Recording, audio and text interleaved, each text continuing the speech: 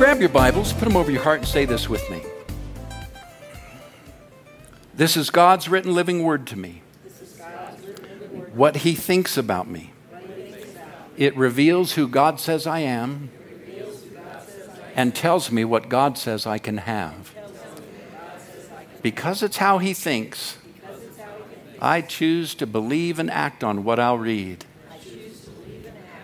Therefore, I am transformed. Amen. We are bringing to a close a series that we have been in called Non-Evangelism, How to Introduce People to Jesus. And this morning I want to talk to you about casual conversations, supernatural outcomes. And if we haven't already, let's lower this to low, this swamp cooler up front here. Is it? We'll go to low on it. Okay, great. And if you don't mind, I just feel casual this morning. I just kind of feel like digging in and taking it easy and just being casual with you this morning, which seems to just be sort of the whole flow of what God also wants to say to us about casual conversations and supernatural outcomes.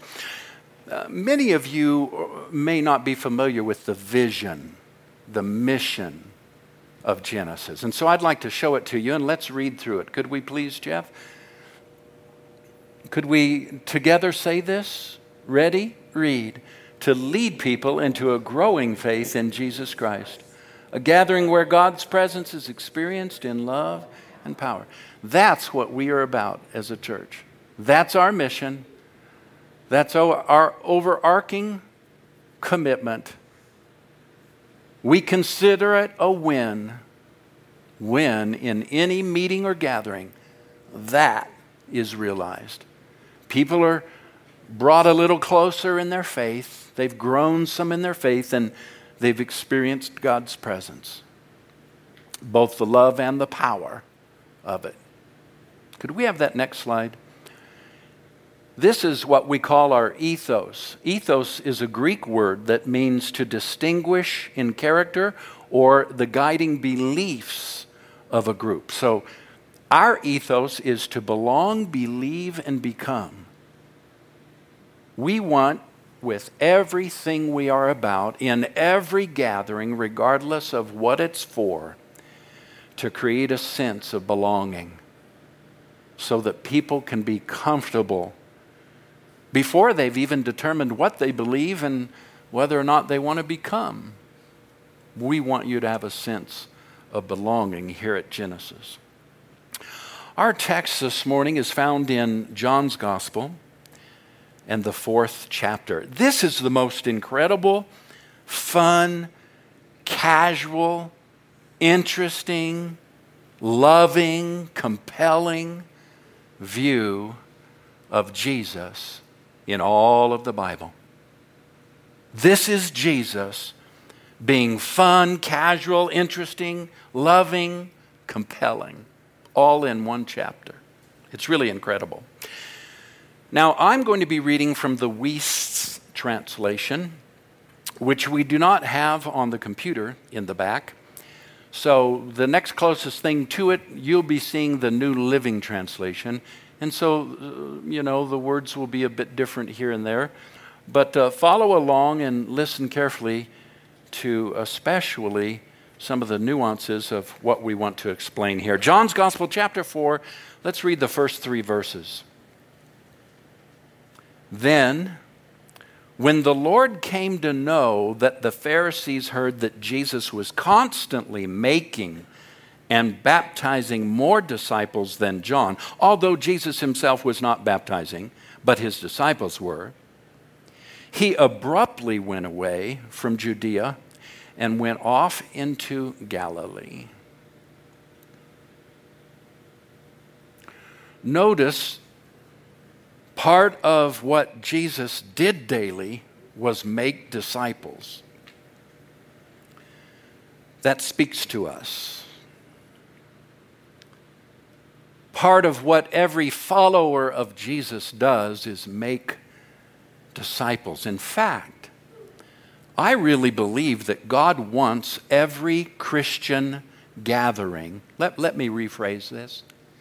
I really believe that God wants every gathering of Christians that's life-giving and centered in Jesus to grow. Now, the reason I didn't say I believe Jesus wants every church to grow is because there's lots of churches that are not life-giving. There's lots of churches that are not centered in Jesus. And frankly, I'm not sure that there's blessing or growth planned. But every gathering, the actual word that Jesus used when he said, I will build my church, is ecclesia, gathering. Every gathering that's honoring Jesus, centered on his teaching and his life-giving, I believe God wants it to grow numerically. Let me give you 4 reasons why. Number 1, it's a biblical pattern. Listen to these verses. Acts chapter 2, verse 41. So those who received his word were baptized, and they were added that day about 3,000 souls. Have you ever asked yourself who was counting? In order to report that, somebody had to count. I thought we weren't supposed to be interested in counts. Just let God do it, Don't ever count anything. Don't make a big deal out of that. Well, I don't know. They counted here. 3,000 souls were added. Chapter 4, verse 4.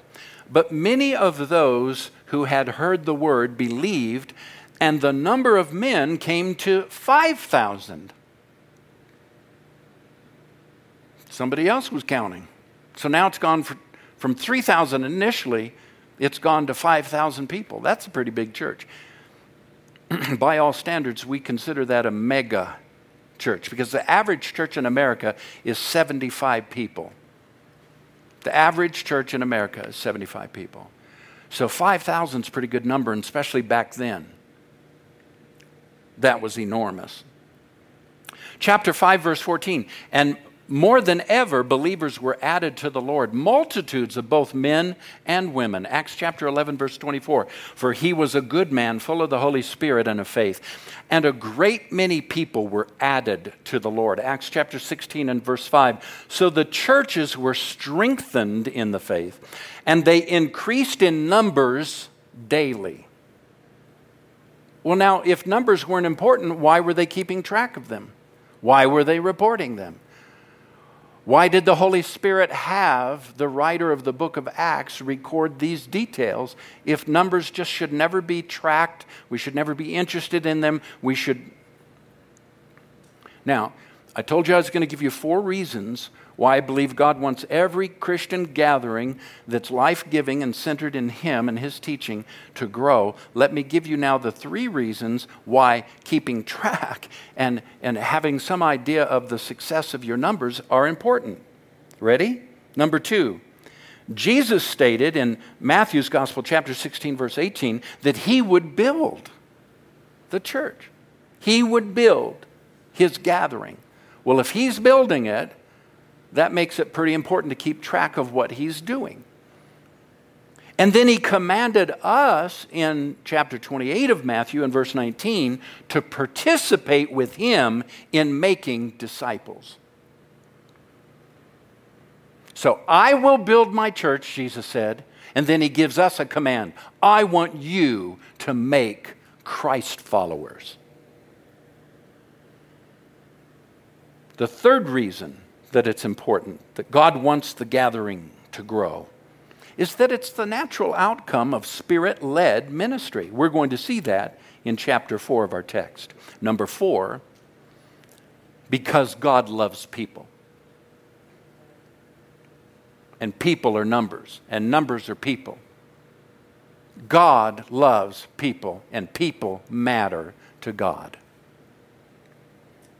You know the verse. I'm not sure if we're going to have it on the screen here, but for God so loved the world that He gave His only Son, that whoever believes in Him should not perish but have eternal life. For God did not send His own Son into the world to condemn the world, but in order that the world might be saved through Him. So what we have in John's Gospel, in the 4th chapter, is one of the most incredible demonstrations of how to casually interact with somebody who is not yet a Christ follower. Are any of you interested in knowing that? Would it be helpful to anybody here in the room to know how to just casually, in an everyday way, just easy, interact with somebody who's not yet a Christ follower? Would you be inclined to maybe follow the command of Jesus to make disciples more intentionally if there was simply a casual way to do that? That was just simple? Jesus gives us that here. So let's look, starting in verse 4. And I'm going to be going back and forth between my notes and the Weiss translation now. Verse 4 of our text. Now it was necessary in the nature of the case for him to be going through Samaria. He comes therefore to a city of Samaria called Sychar, near the small plot of ground which Jacob gave to his son Joseph. Now there was in that place a spring, the one which had belonged to Jacob. Then Jesus, having become wearied to the point of exhaustion by reason of his journey, was sitting thus at the spring, and the hour was about the 6th.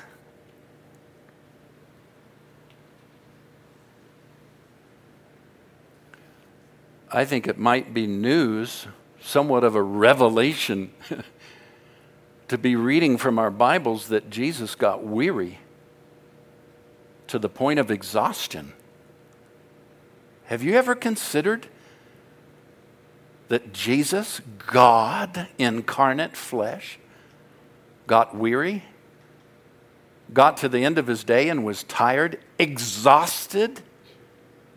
How many of you have ever been exhausted?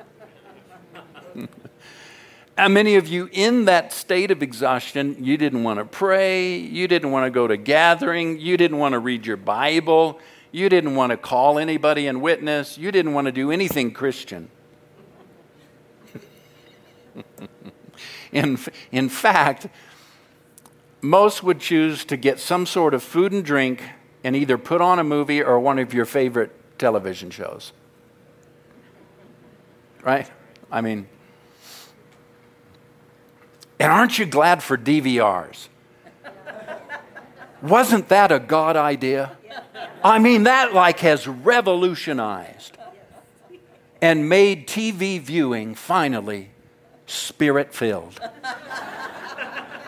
I can cut out all the commercials and get just to the good stuff. Now, my wife, she hates award shows. I love award shows. I love to see who's in and who's out. I love to see if what I'm listening to is in or out.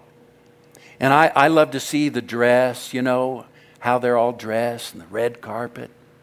I love to see who's going to say something stupid, really dumb, and who's going to be fairly intelligent when they give their acceptance speech and say something, that I can I love all of that.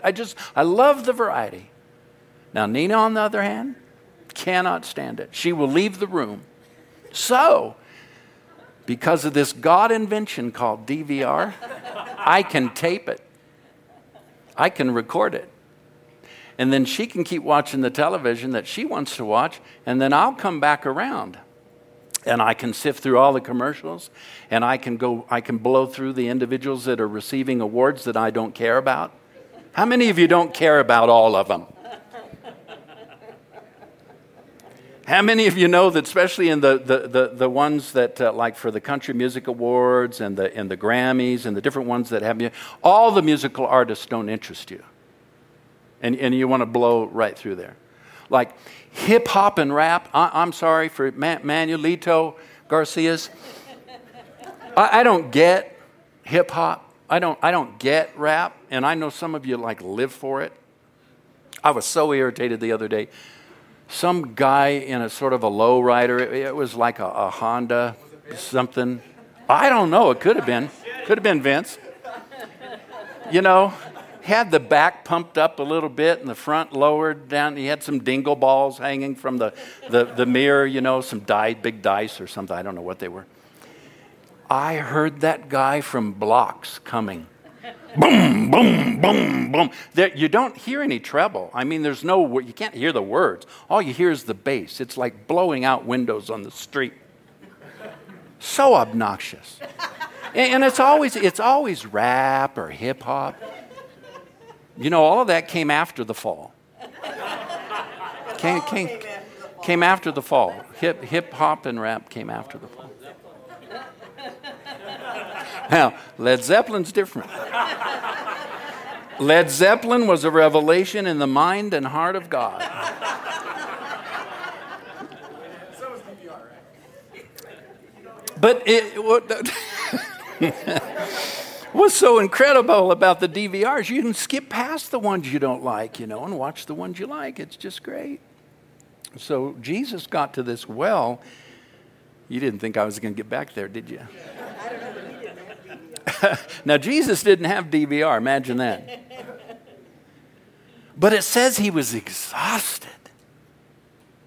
And so he just planted himself and began to rest. And his disciples, the Bible says, the text says his disciples split.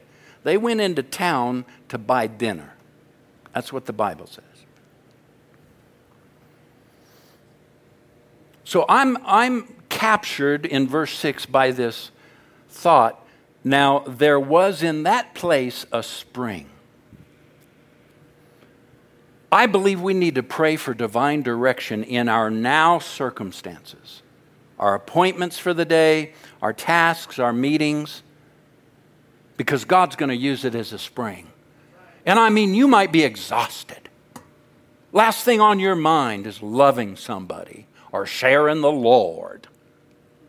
But you know, God can take even that and turn that into a spring where His presence will move and come on the heart of the individuals involved. Verse 7 says, now, there comes a woman of Samaria to draw water. And Jesus says to her, give me to drink. Did you know that there is a conversation starter in every circumstance you're in through the day? Everybody you're with, every circumstance, if you just listen and if you've prayed, God guide me today, lead me today, open doors, there's a conversation starter in every circumstance. And it doesn't have to be about the Bible. Jesus started one here and it was about water. There was no Bible. There was no New Testament.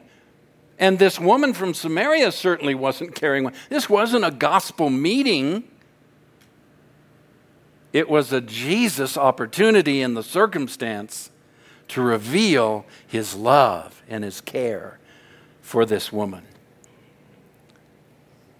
Verse 8, for His disciples had gone off into the city in order that they might buy some food in the market. And the Samaritan woman then said to Jesus, how is it that you, being a Jew, are asking a drink from me, being a woman of Samaria? For Jews do not associate with Samaritans. And you'll read in a couple of verses, not only do Jews not associate with Samaritans, but men do not talk to women, and they certainly don't engage them alone. Not back then and not in that culture. So she brings up this very interesting thing. She says, for Jews don't associate with Samaritans. That is right out of the Christian handbook that you and I have been taught as Christians all our lives of don't associate with worldly people. Right out of that handbook. Did you know that that same handbook was used all the way back then religiously by people who thought wrongly and didn't understand the true love of God. They had a religious mind about God, but they had never met Jesus. See, Jesus changes everything that you think about religion. I have no idea when I started. Does anybody have an idea when I started? I have a little clock up here and I didn't turn it on. You don't care? No. I mean, does anybody have any idea? About 10:50? Wow, Josiah, that's a long worship service, brother. No, not really. Not really. Not really. Oh, man, that was an awesome worship service, man. I don't know if I've heard so much music and harmony come from 4 people on the stage. That sounded awesome. You can do that every week, will be just fine. Don't associate with those Samaritans. See, that's what Christians do. We draw circles, we have boundaries, we have our camps, and if you're not a follower, you're on the outside of our circle, you're on the outside of our camp. If you're not a Christian. And it's interesting how that Jesus engages this Samaritan woman, starts a conversation about water, and isn't afraid to talk to a woman and to engage a Samaritan who culturally he should be having nothing to do with. Jesus will break all of your religious traditions in order to love somebody. Hallelujah.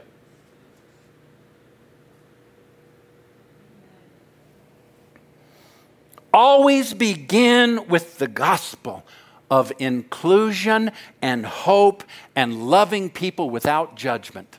He started on something familiar.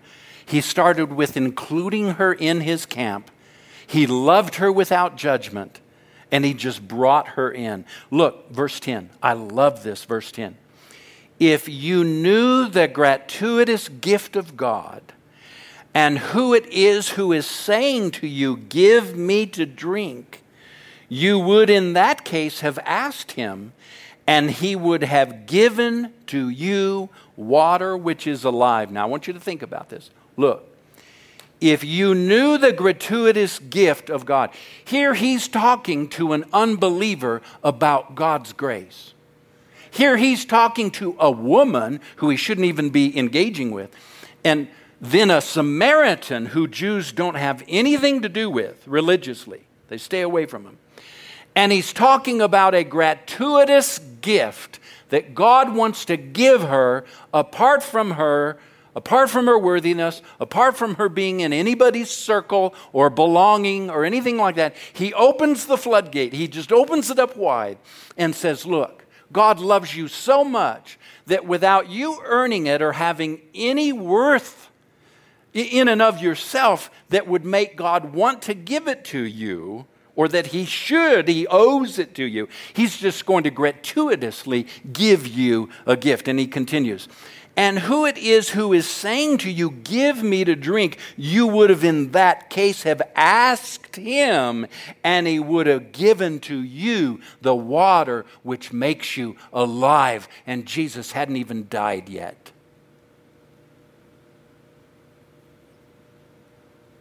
Jesus hadn't died for salvation yet. The whole New Testament hadn't been written yet. And here Jesus is talking to an otherwise religious person, but outside of the camp, and saying, look, God just loves you so much that he wants to gratuitously love you, give the best to you. And even though you don't belong, he loves you without judgment, and all you have to do is ask, and he'll give you water that will make you alive inside, and you'll never have to drink again. No Bible, no New Testament, no Romans road, no 4 spiritual laws. So I was making the point when we were interrupted there. As much as I appreciate the 4 spiritual laws and various of the Roman road, these various tools for witnessing, none of them even compare to the Jesus method here in John chapter 4. Of just starting a conversation and including people with the gospel. No matter who they are, what kind of lifestyle they have, including them in a message of hope that loves them without judgment and reassures them that God wants to give them a life that's so transformational and it's not dependent upon them or anything they've ever done or them deserving it. That's how he begins with this woman. Isn't that incredible? Verses 16 through 19 now. Well, no, let's not miss a couple of verses here. Verse 11, she says to him, "Sir, you do not have anything with which to draw, and the well is deep. From where, therefore, do you have this water, this living water? As for you, you are not greater than our father Jacob, who gave us this well, and he himself drank from it, and his sons and his cattle. Are you?"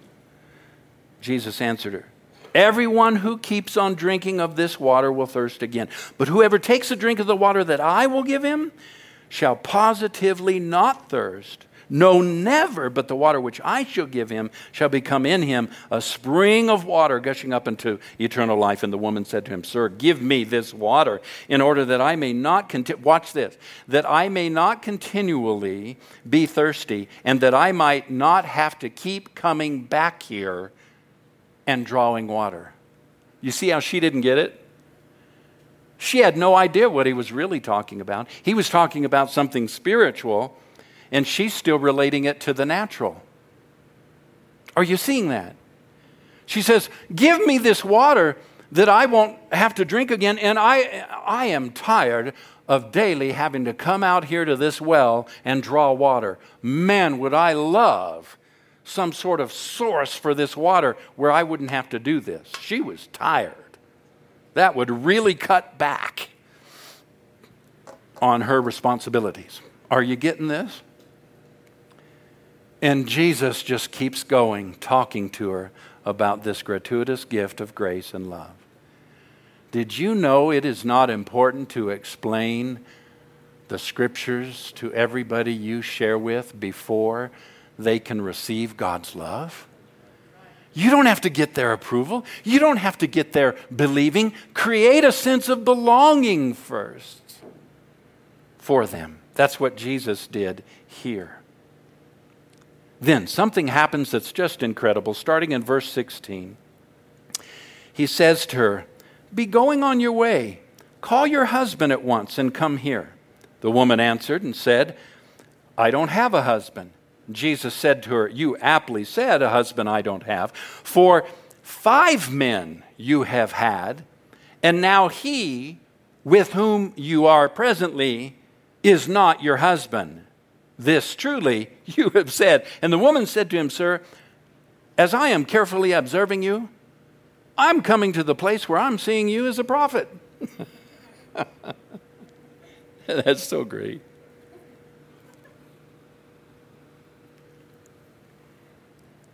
We're talking about how to start a casual conversation and have a supernatural outcome.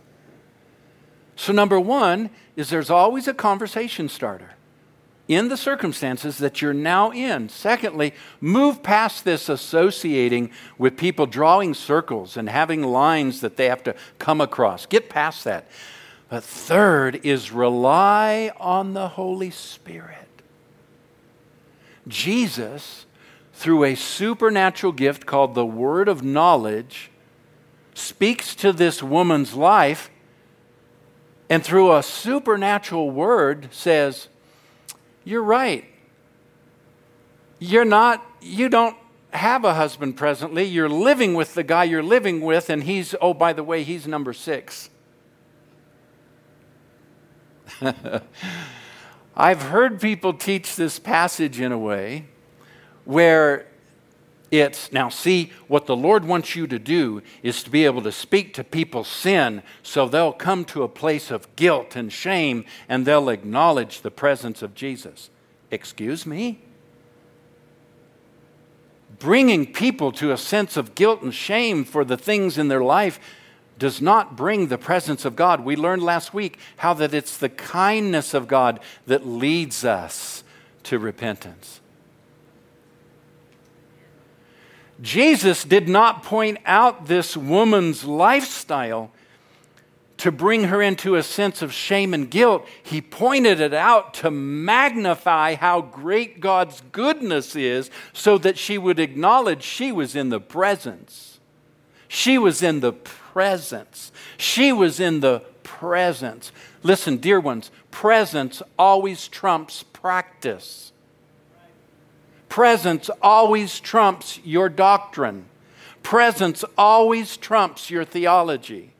And Jesus never allowed theology or practice or temple worship or these religious things, many of them good, to enter in and choke the presence. He was after presence. And so supernaturally, he shares a word with this woman. Now she, in verses 20 through 26, develops a spiritual deflection, and Jesus draws it right back. And he begins to share with her again in verse 27 through 30. And let's pick it up there, verse 27 through 30. And at this junction, his disciples came and kept on wondering because with a woman he was speaking. However, no one said, "What are you seeking?" or "Why are you talking with her?" Thereupon the woman abruptly discarded her water jar and went off into the city and said to the men. Now that's important. Most translations say she told everyone. What does this one say? Telling everyone. So going back and telling everyone in the village. I've looked this up in the literal. Weiss does a great job here of representing it. I looked it up in the Aramaic, which was the language in which the people spoke at the time. Luke, the writer here, John and Luke, the writers of Acts and the writer of John, spoke in Aramaic. So I looked it up there as well. It literally says what it says here, that she went back and she began to speak to all of the men. Well, now think about it. She was pretty well known in that town, wasn't she? She had been with 5 other men. The one she was living with now was number 6, and Jesus didn't condemn her. Jesus didn't point that out. He didn't make that an issue. He just kind of blew right by that, supernaturally sharing with her the love of God and the presence of himself in that moment. And she was so touched by his love and how she was handled. Look at this now.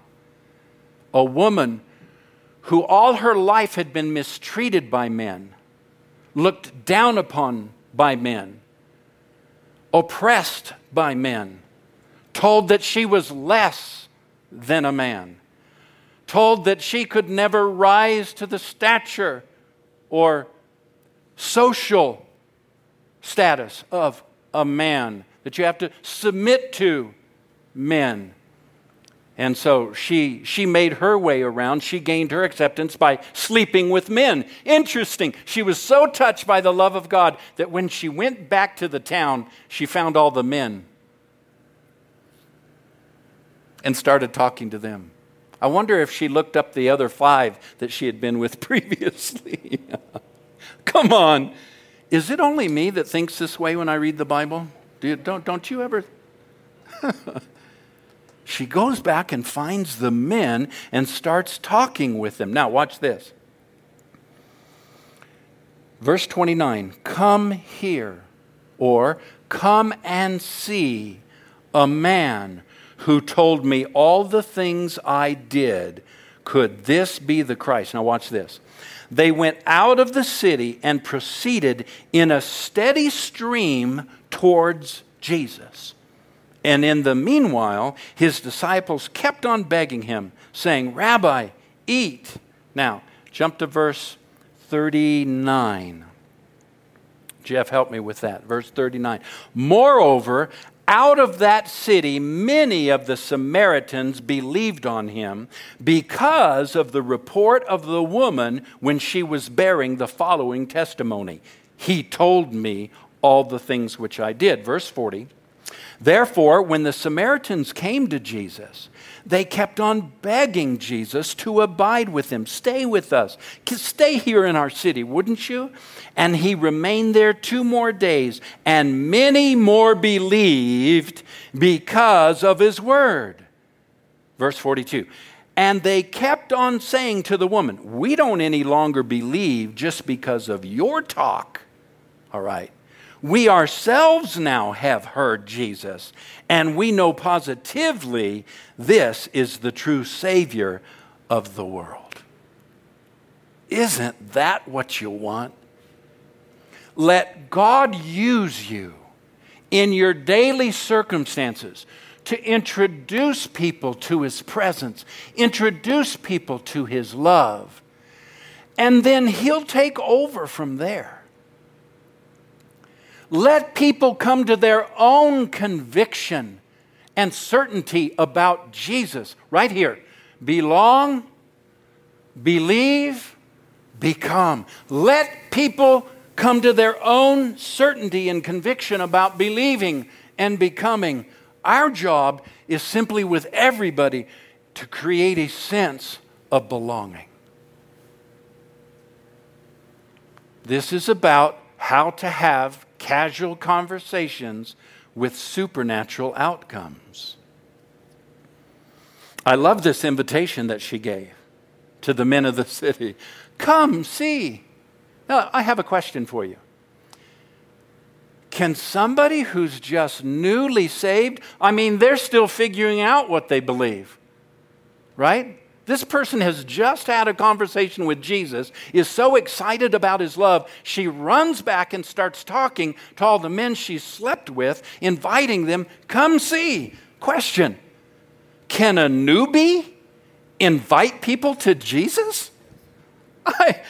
I thought you had to go to Sunday school, get baptized, filled with the Holy Spirit, get the right Bible, start coming to church, go to Bible school, learn the 4 spiritual laws, right?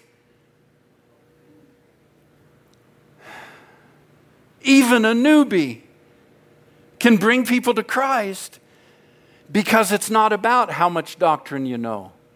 It's not about how many scriptures you've memorized. It's just about sharing. Come see. Here's something that the presence has done in my life. How many of you don't need to raise your hands, but how many of you could have a conversation with just about anybody if you just sort of follow these kind of things? Choose a conversation starter. Get past this religious don't associate. Rely on the power of the Holy Spirit. He will give you a word. He'll give you an idea of what to say. And then just use a very simple invitation. Come see. Come see what difference the presence of Jesus has made in my life. God will use your life's influence to touch a whole community. Recently, can I get up? Okay. I know you kind of settled in on me there. And recently I was playing racquetball at the club where I go in the mornings and play. And there were 3 courts. There's 3 courts in this club. And every court was full. There was somebody on every court. In fact, that morning I think there were like 12 of us. There were 4 people on 3 courts playing doubles. And it just so happened that when we all walked out of our court, sort of finished a game at about the same time, walked out of our courts, and we were all standing there in this hallway, just chatting it up. And there were people laughing and people having a good time and so forth. And I'm standing there all sweaty and, gross, and I'm tallying off. We're going to keep playing. We're not done playing, but, we're in between games, in between sets. And the Spirit of the Lord comes on me and points out a woman down from me in court 2, standing outside of court 2, and says, go give her a word. Well, Jesus, I don't know her. Go give her a word. Well, what am I supposed to say? Go give her a word. Well, I don't look very good. I'm not fresh. I'm not clean. My breath probably stinks. I'm all sweaty. Go give her a word. Now, here's what I've learned. When God begins to talk to me that way, He rarely gives me much more than maybe a starting word. I mean, not like a sentence or a paragraph. He might give me literally a word or two. And it's not until I get in front of the person out of obedience to the Holy Spirit and start speaking that he begins to give me the rest of what to say. So I walked down to this woman, and I had overheard some of their conversation out in the hallway of some things that she was dealing with. And so I knew that she was religious, maybe even already a committed Christian. I didn't know for sure. And so God spoke to me and said, start talking to her. I gave her a word. She just stood there and her mouth dropped open. She couldn't believe what was happening. And her partner, two other ladies who had been playing with her, just stood in the background and they were real wide-eyed like this. And I finished giving her a word. And I start to turn, and one of the other ladies says, wait a minute, who are you? And I said, my name's Jeff. He says, what do you do? I said, well, I pastor a church. I didn't want that to even be in the equation. I would have said nothing about it. And she said, well, come here, give me a hug. And I go, oh, really? We're best friends now. They'll come stand outside our door when I'm playing and look in and watch. We'll go stand outside their door and look and watch. We greet each other real friendly. It's just developed something now. A couple of weeks ago, I was at Mimi's. You all know Mimi's restaurant up here off 144th. There's a bunch of us, probably 8 or 10 of us, having lunch there around the table. And our waitress had come and serviced our table several times, and the Lord said, give her a word. Here we go. And so he gave me 2 or 3 specific words that I was beginning to share with her. Well, Lord, we're in a restaurant. That's okay. I'll make a way. So I began to look for a way in which, it wouldn't be so obvious and so forth. Nina, I think you were there, and I don't remember who we were with from the church here, but a couple of us were there. So I looked for an opportunity, and she came up to the table, and there was some chatting going on with her, and she's just real friendly. And I turned to her and I said, I believe that God, I think you were there. I think the Cambrons were there. I believe that God has given me something for you, and I'd like to tell you. And she just kind of froze. And I began to just speak this word, and she just began to bawl. I mean, right there, right in Mimi's, right standing next to our table, just began to cry. God always puts us in circumstances. If we will open our heart, pray every day intentionally, and ask God to just open up His purpose and His will to us. God always places us in circumstances where He's wanting to share the good news of hope and inclusion and love without judgment with people.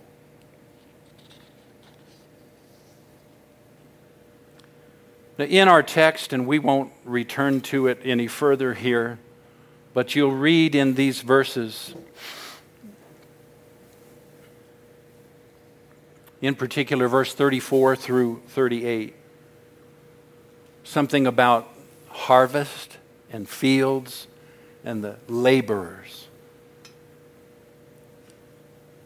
I want to give you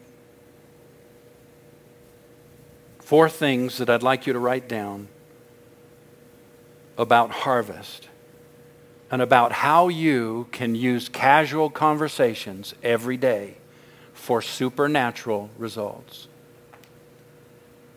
Because, dear ones, we've got to change our attitude about harvest. We've got to change our attitude about who would be willing to, quote, become a Christian or open their heart to God or what. We've made this thing so difficult that we don't share because we're either embarrassed or we feel like we don't know enough about the Bible, so we don't feel equipped, or we think like we've got to convert people. Dear ones, listen to me. You don't need to do any of that to participate in harvest. Here we go. Number one. In those 4 or 5 verses there, it says, lift up your eyes. So in other words, turn your expector on. From now on, starting today, and every morning when you wake to start your day, I want you to begin praying, Lord, use me today. We had just prayed that on Sunday morning several weeks ago when it was Monday morning that I was at the club and gave this word to this woman that now has opened her up, and I asked her about it later in the weeks to come, and she said it's just totally, transformed and met such a need in her life for Jesus. Jesus really spoke to her.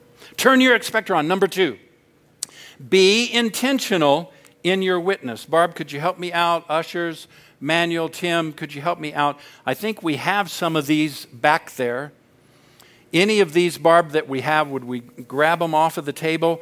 Also, one of you grab the bags. Someone else grab the loose cards. And I want to tell you what I want you to do here. We have made up cards, designed cards specifically for the purpose to make it easy for you to start a conversation or to show the love of God. So, number 2 is be intentional in your witness. It says here in the text, view attentively your fields. You're a laborer. View attentively your fields. So, I want you to keep these kindness and witnessing cards. One's called a kindness card. The other 2, there's 3 kindness cards and 2 witnessing cards. I want you to keep them. And to help you, we put one of each. Actually, there's 2 kindness cards and one of each witnessing card. All right? In this little baggie. Now, do not give out dog-eared, bent, shaved, beat up cards. I keep handfuls of these in my car. Yesterday, I was getting our dinner at Chick-fil-A, and I drove up to the window where you pay. All right, had already ordered. There were several cars in back of me.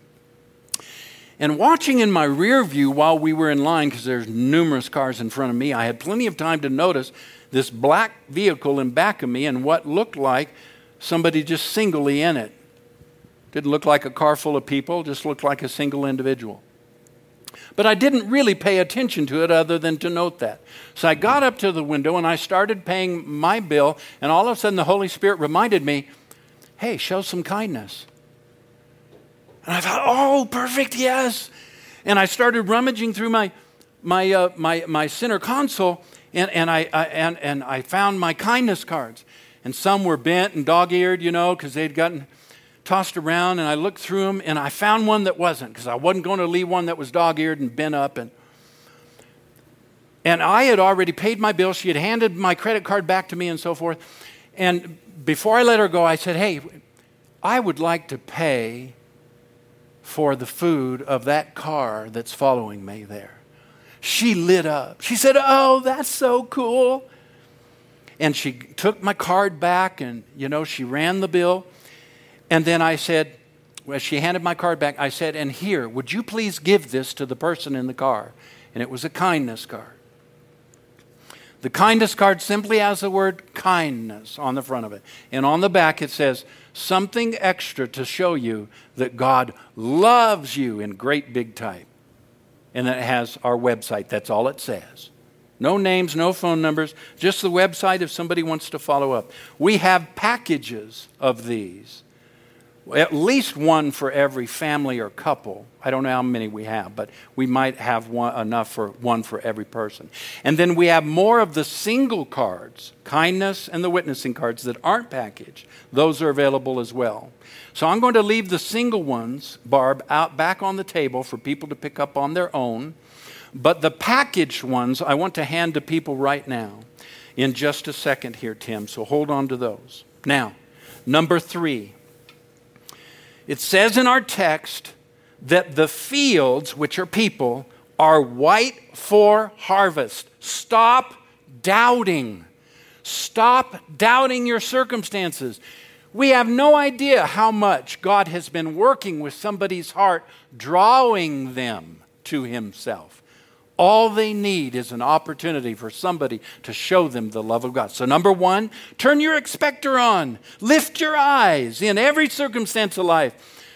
Be intentional. Number 2, be intentional in your witness. Start your day by asking God to supernaturally lead you and guide you into your conversations and circumstances of that day for an opportunity to use one of these cards. Number 3, realize God prepares the heart of the people. You don't have to know a lot about the Bible. You don't have to break out the 4 spiritual laws. This doesn't have to take 10 minutes. This took 60 seconds at the window at the fast food place to leave a kindness card and bless somebody for me yesterday. 60 seconds.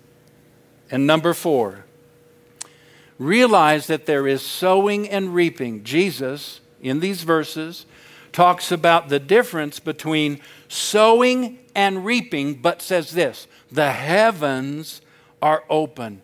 You've got to realize that in your everyday circumstance, God is opening the heavens. So let's pray for guidance. Let's pray for open doors.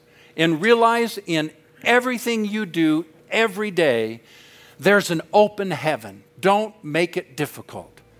And stop making it difficult for people to come to God. Amen? All right.